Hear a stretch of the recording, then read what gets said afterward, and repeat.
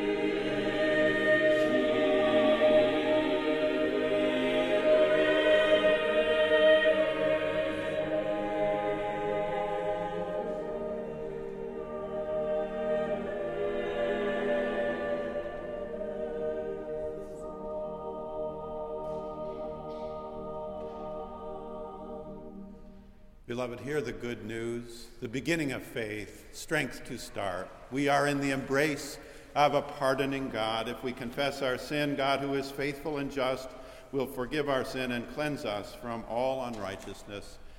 Thanks be to God.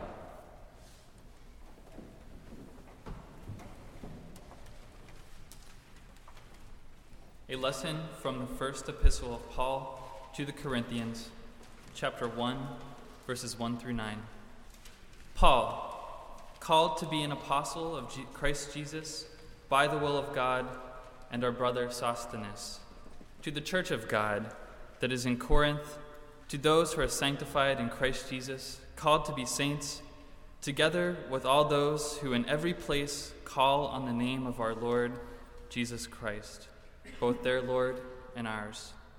Grace to you and peace from God, our Father and the Lord Jesus Christ. I give thanks to my God always for you because of the grace of God that has been given you in Christ Jesus.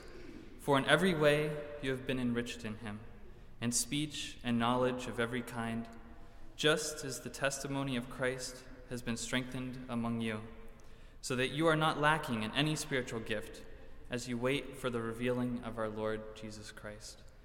He will also strengthen you to the end, so that you may be blameless on the day of our Lord Jesus Christ. God is faithful. By him you were called into the fellowship of his Son, Jesus Christ our Lord. The word of the Lord. Thanks be to God.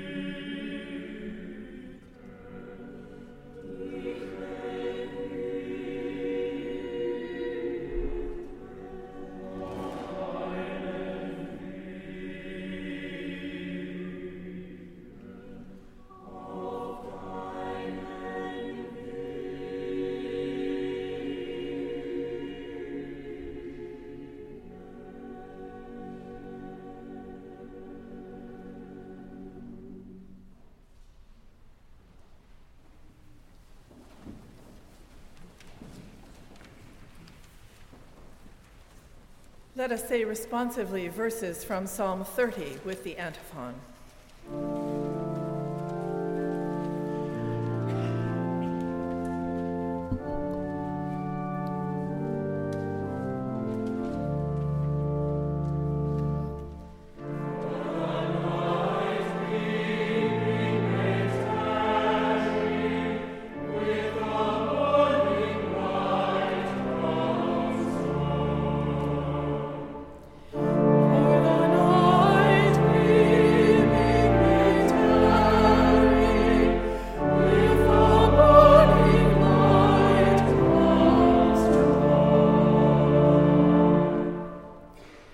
I will extol you, O Lord, for you have drawn me up and did not let my foes rejoice over me. O Lord, my God, I cried to you for help, and you have healed me. O Lord, you brought up my soul from Sheol. You restored me to life from among those gone down to the pit. Sing praises to the Lord, O you his faithful ones, and give thanks to his holy name. For God's anger is but for a moment. God's favor is for a lifetime. Weeping may linger for the night, but joy comes with the morning. As for me, I said in my prosperity, I shall never be moved. By your favor, O Lord, you had established me as a strong mountain. You hid your face. I was dismayed. To you, O Lord, I cried, and to the Lord I made supplication. What profit is there in my death if I go down to the pit? Will the dust praise you? Will it tell of your faithfulness? Hear, O Lord, and be gracious to me. O Lord, be my helper. You have turned my mourning into dancing. You have taken off my sackcloth and clothed me with joy, so that my soul may praise you and not be silent. O Lord, my God, I will give thanks to you forever.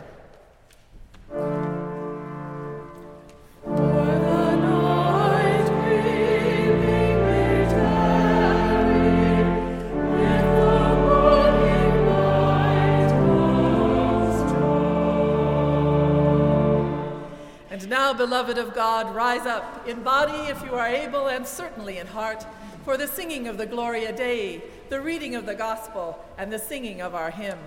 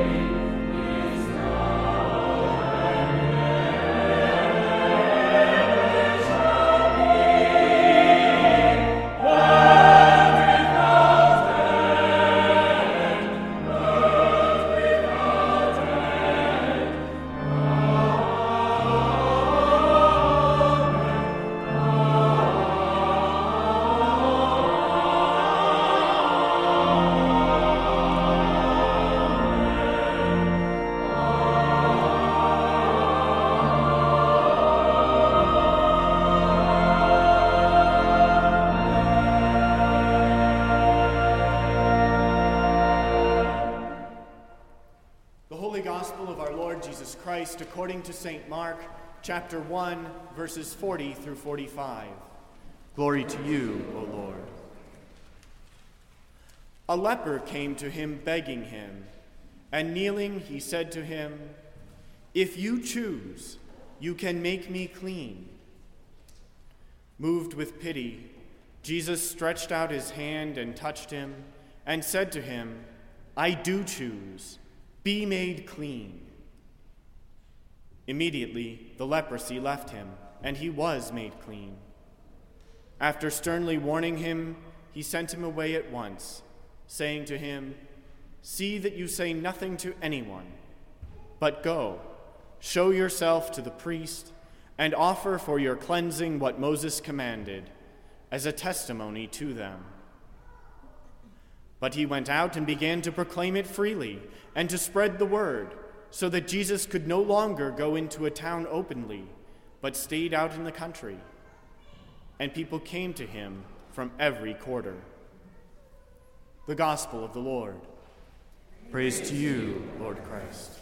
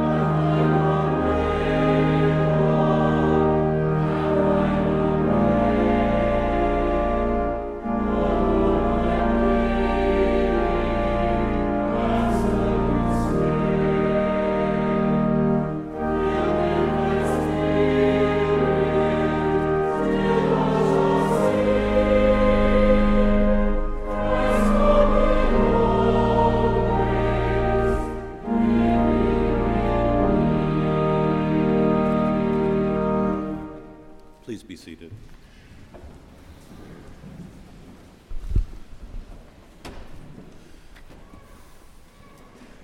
In our shared Epiphany, we have prepared to start. So across this early winter, we have heard of beginning to breathe, beginning by breathing. We have celebrated a new birth of freedom. We have noticed and enjoyed the intersection of love and music. We have affirmed and received winter grace, and we have noticed the possibility of starting over. It remains, dear friends, to find the strength to start. Knowing becomes doing through choosing. Did you hear the echo of Jesus' teaching in Mark, the beginning of the gospel? If you choose, I do choose. Knowing becomes doing through choosing, or as we might say here at Boston University, learning becomes virtue through piety. Learning becomes virtue through piety.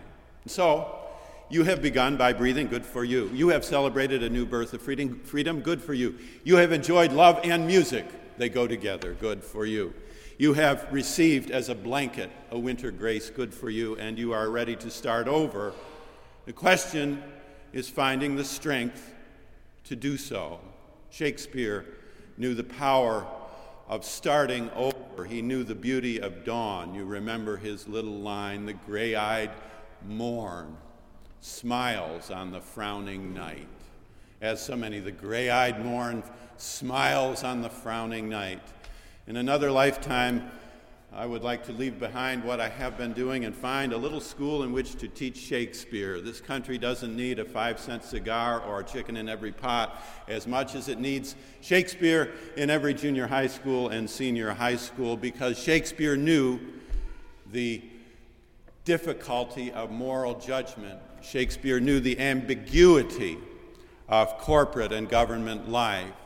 He knew that strange intermingling of spirituality and sexuality, and he knew the elusive mobility of truth. To speak and hear the truth requires rapt attention at every moment. Another lifetime. We are finding the strength to start, maybe to start another day, to start another week, to start with another plan, to start another season. Strength to begin in childhood. Maturity will come soon enough. Strength to begin in the summer of life. Autumn is just around the corner. Strength to begin come the Lord's Day every Sunday. To stand and sing, to bow and pray, to confess and receive pardon, and to begin again, to find the strength so to do. We have 3 encouraging offerings for you, should you be a part of that movement, that initiation, that desire to find the strength to start. For in the first place, we may say plainly, we find strength to start in Christ himself. This winter we have followed the narrative of Mark and the teaching of Jesus embedded in a pattern of his ministry. But have you noticed alongside that there have been readings from Corinthians? We back up to the very beginning of Corinthians today to capture all that we have heard in 7 weeks. Paul in Corinthians offers a salutation. It is in structure like those of his time, but it is a full forecast of everything that is yet to come. He's giving a sense of how to begin with confidence. And yes, as in every community, there is endless contention and intractable difference, and in Corinthians we will find such. Nonetheless, here Paul begins with a strength to start. We had a 6th grade teacher of blessed memory who began every day, and she was a rigorous taskmaster, but she started with 30 minutes of reading from Tom Sawyer or Huckleberry Finn, or from Harriet the Spy, or from The Hobbit, and she opened us and kept in the imagination a memory and a longing. I think of Charles Darwin starting out on his 5 years of journey on that little ship, the Beagle. What a nice name for a boat.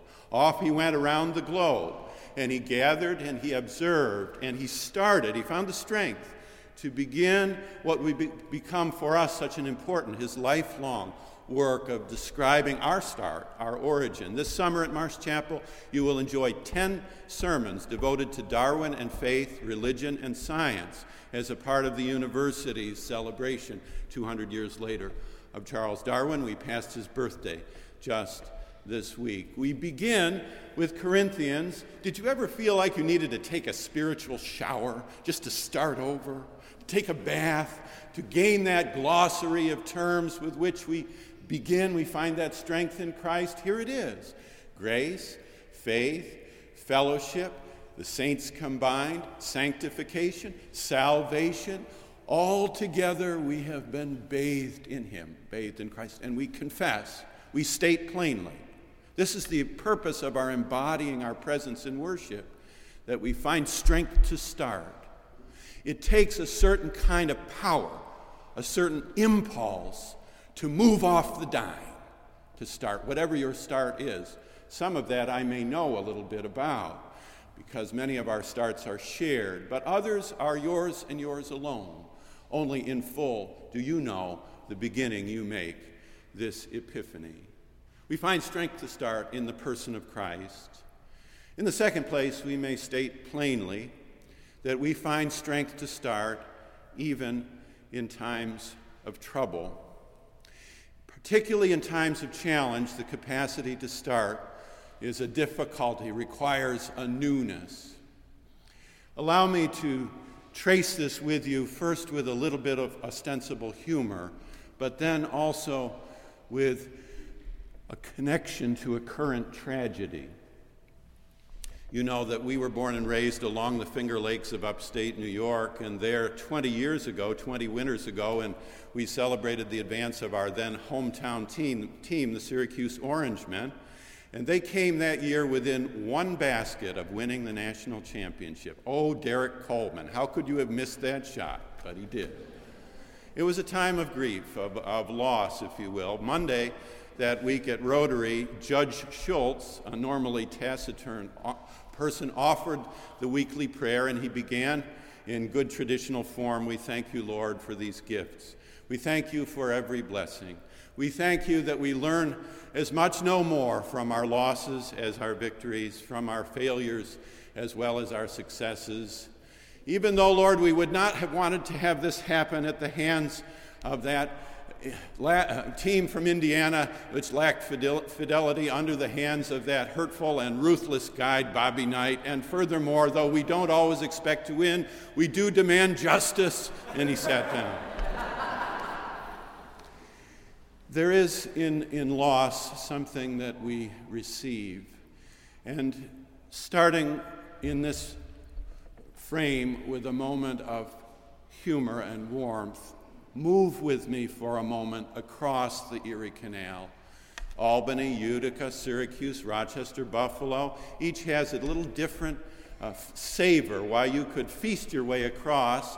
The Dutch in Albany and the Italians in Utica and the Irish in Syracuse and the Germans in Rochester and the Polish in Buffalo, and you could have cheese in Albany and cannoli in Utica and corned beef in Syracuse and sauerbraten in Rochester, and something called, Emily and I, help me, beef on wick in Buffalo. You can move all the way across. With you in these hours, our minds and hearts are connected to a little church on that landscape between the Finger Lakes and the Great Lakes, a little village called Clarence Center, of little renown, 2 little churches there, a place where tragedy has fallen this week, waiting to see whether there were names, by God's grace not, that we knew, waiting to hear the impact and the outcome of something that we cannot explain. We may have a functional understanding at some point of how the plane fell, but in an existential range, we don't know what to say. We don't know why these things happen. The scripture says that the race is not always to the swift, nor the battle to the strong, nor riches to the wise, nor favor to the people of skill, but time and chance happen to all. Well, here is our experience. Time and chance befall all. No, we lack the tongue to name and describe why such things happen, but our faith is not meant always or only to give us the power to understand.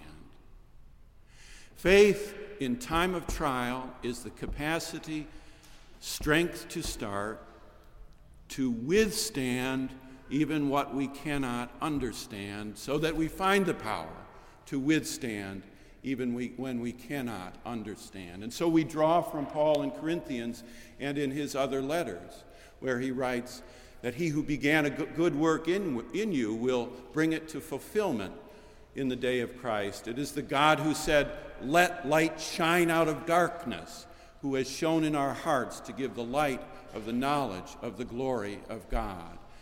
Jesus Christ, the Son of God, whom we preach, in him it is not yes and no, but in him it is an everlasting yes.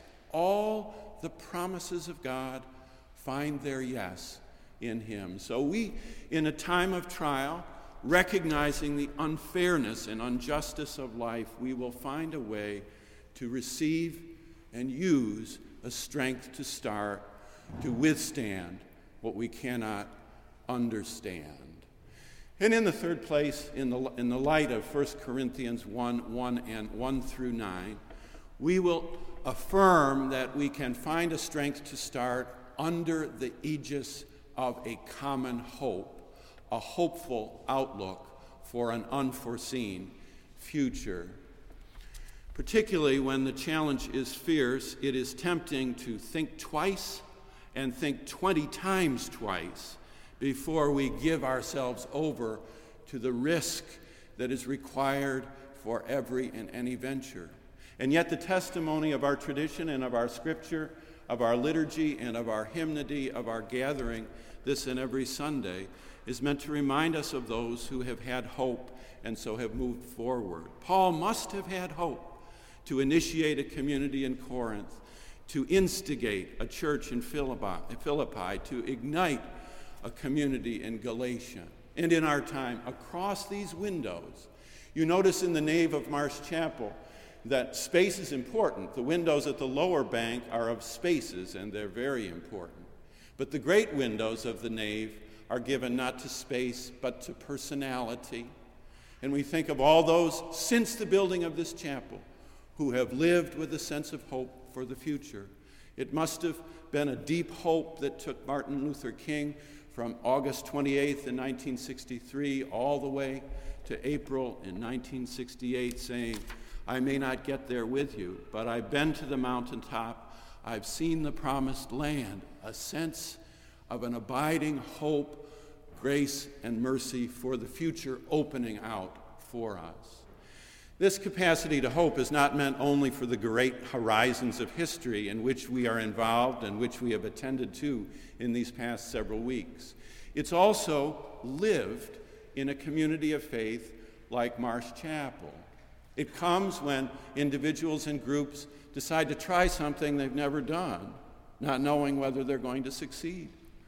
And so through the Epiphany weeks, we've had a team of people working on an event that culminated on Friday night. It was the first time we'd ever had such a party.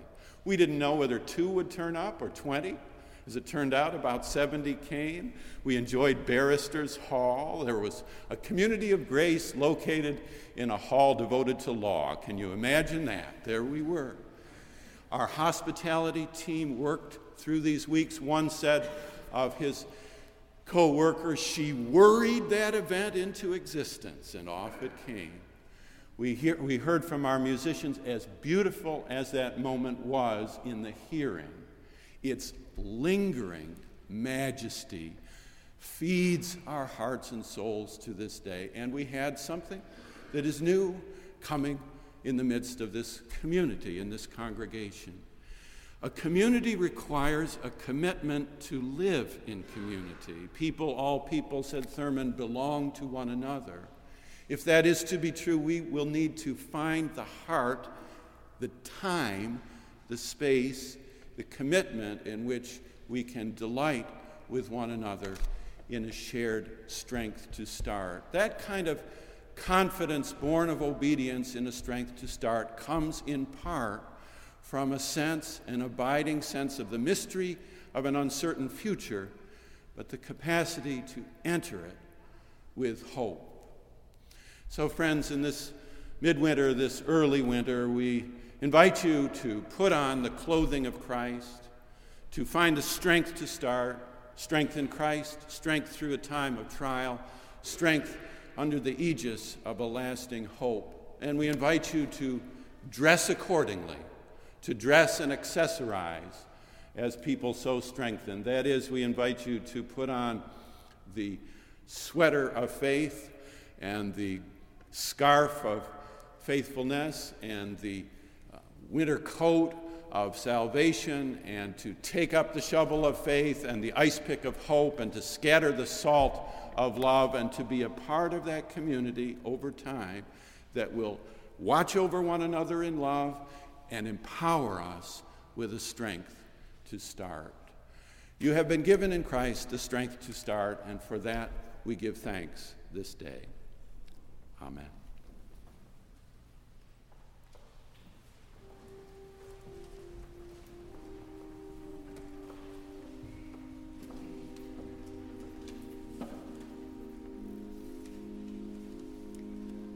As we prepare our hearts for prayer, I invite you to stand, to sit, or to come forward and kneel at the altar if it is your tradition to do so. Now let us sing together the call to prayer, Lead Me, Lord.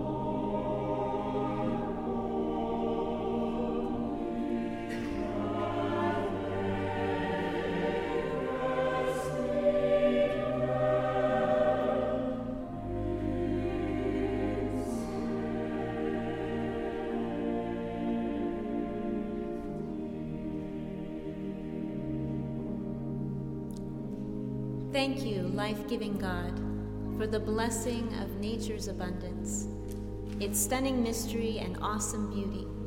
We ask for wisdom in stewarding the world's resources and protecting it for our children and for all life that finds a home here.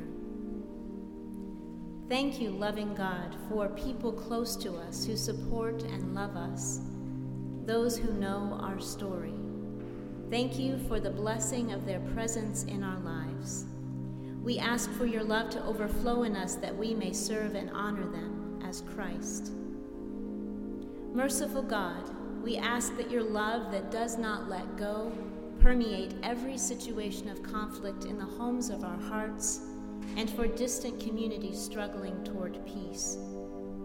Forgiving God, unify people of all creation together in wholeness. Guide those in leadership throughout the world in peacemaking, and give us the gift of reconciling love in our daily lives. Healing God, we ask for your presence through each of us to be with those who need healing, who suffer in body, mind, and spirit. Comfort those who are hungry, lonely, or without a place to call home, who fearful of tomorrow, looking for work, and hoping for just enough to live. Give them courage and hope and a taste of your abundance in their troubles. God of all comfort, sit with those who wait in loving vigil. Embrace those who have died and those who grieve for them. May we share the comfort that we have received from you with those in sorrow. Gathering all these prayers together, these petitions spoken aloud, and all the prayers we hold in our hearts, we pray as Jesus taught us, saying, Our Father, who art in heaven, hallowed be thy name. Thy kingdom come, thy will be done, on earth as it is in heaven. Give us this day our daily bread, and forgive us our trespasses, as we forgive those who trespass against us. And lead us not into temptation, but deliver us from evil. For thine is the kingdom, and the power, and the glory forever. Amen.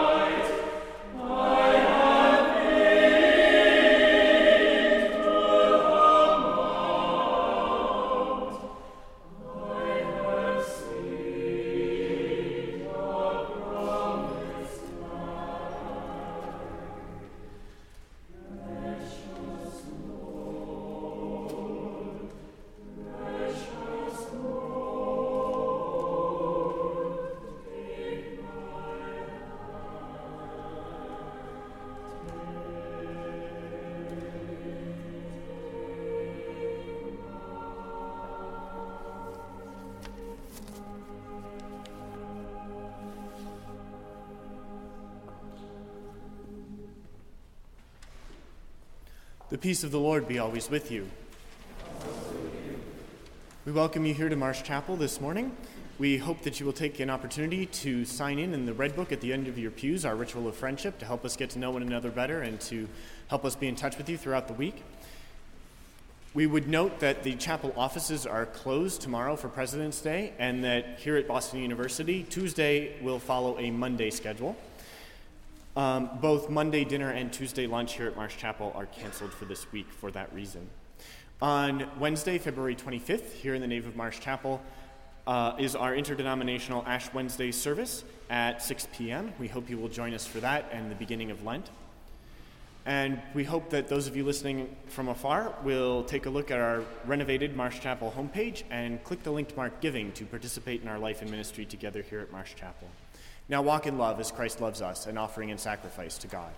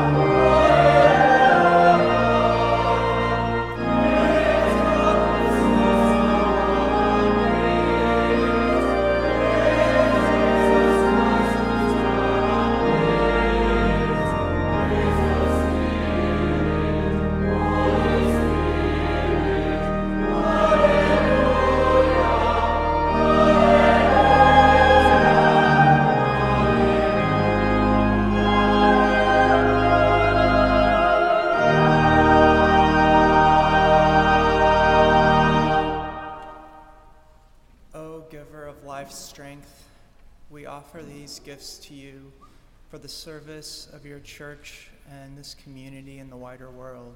We ask that you use them responsibly. In Christ's name, amen.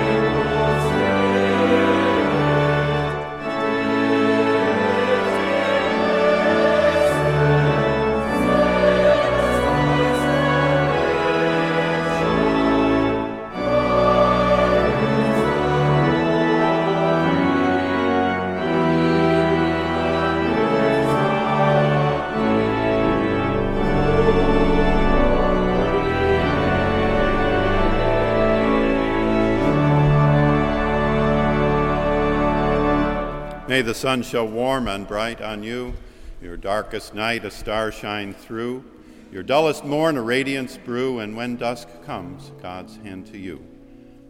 Amen.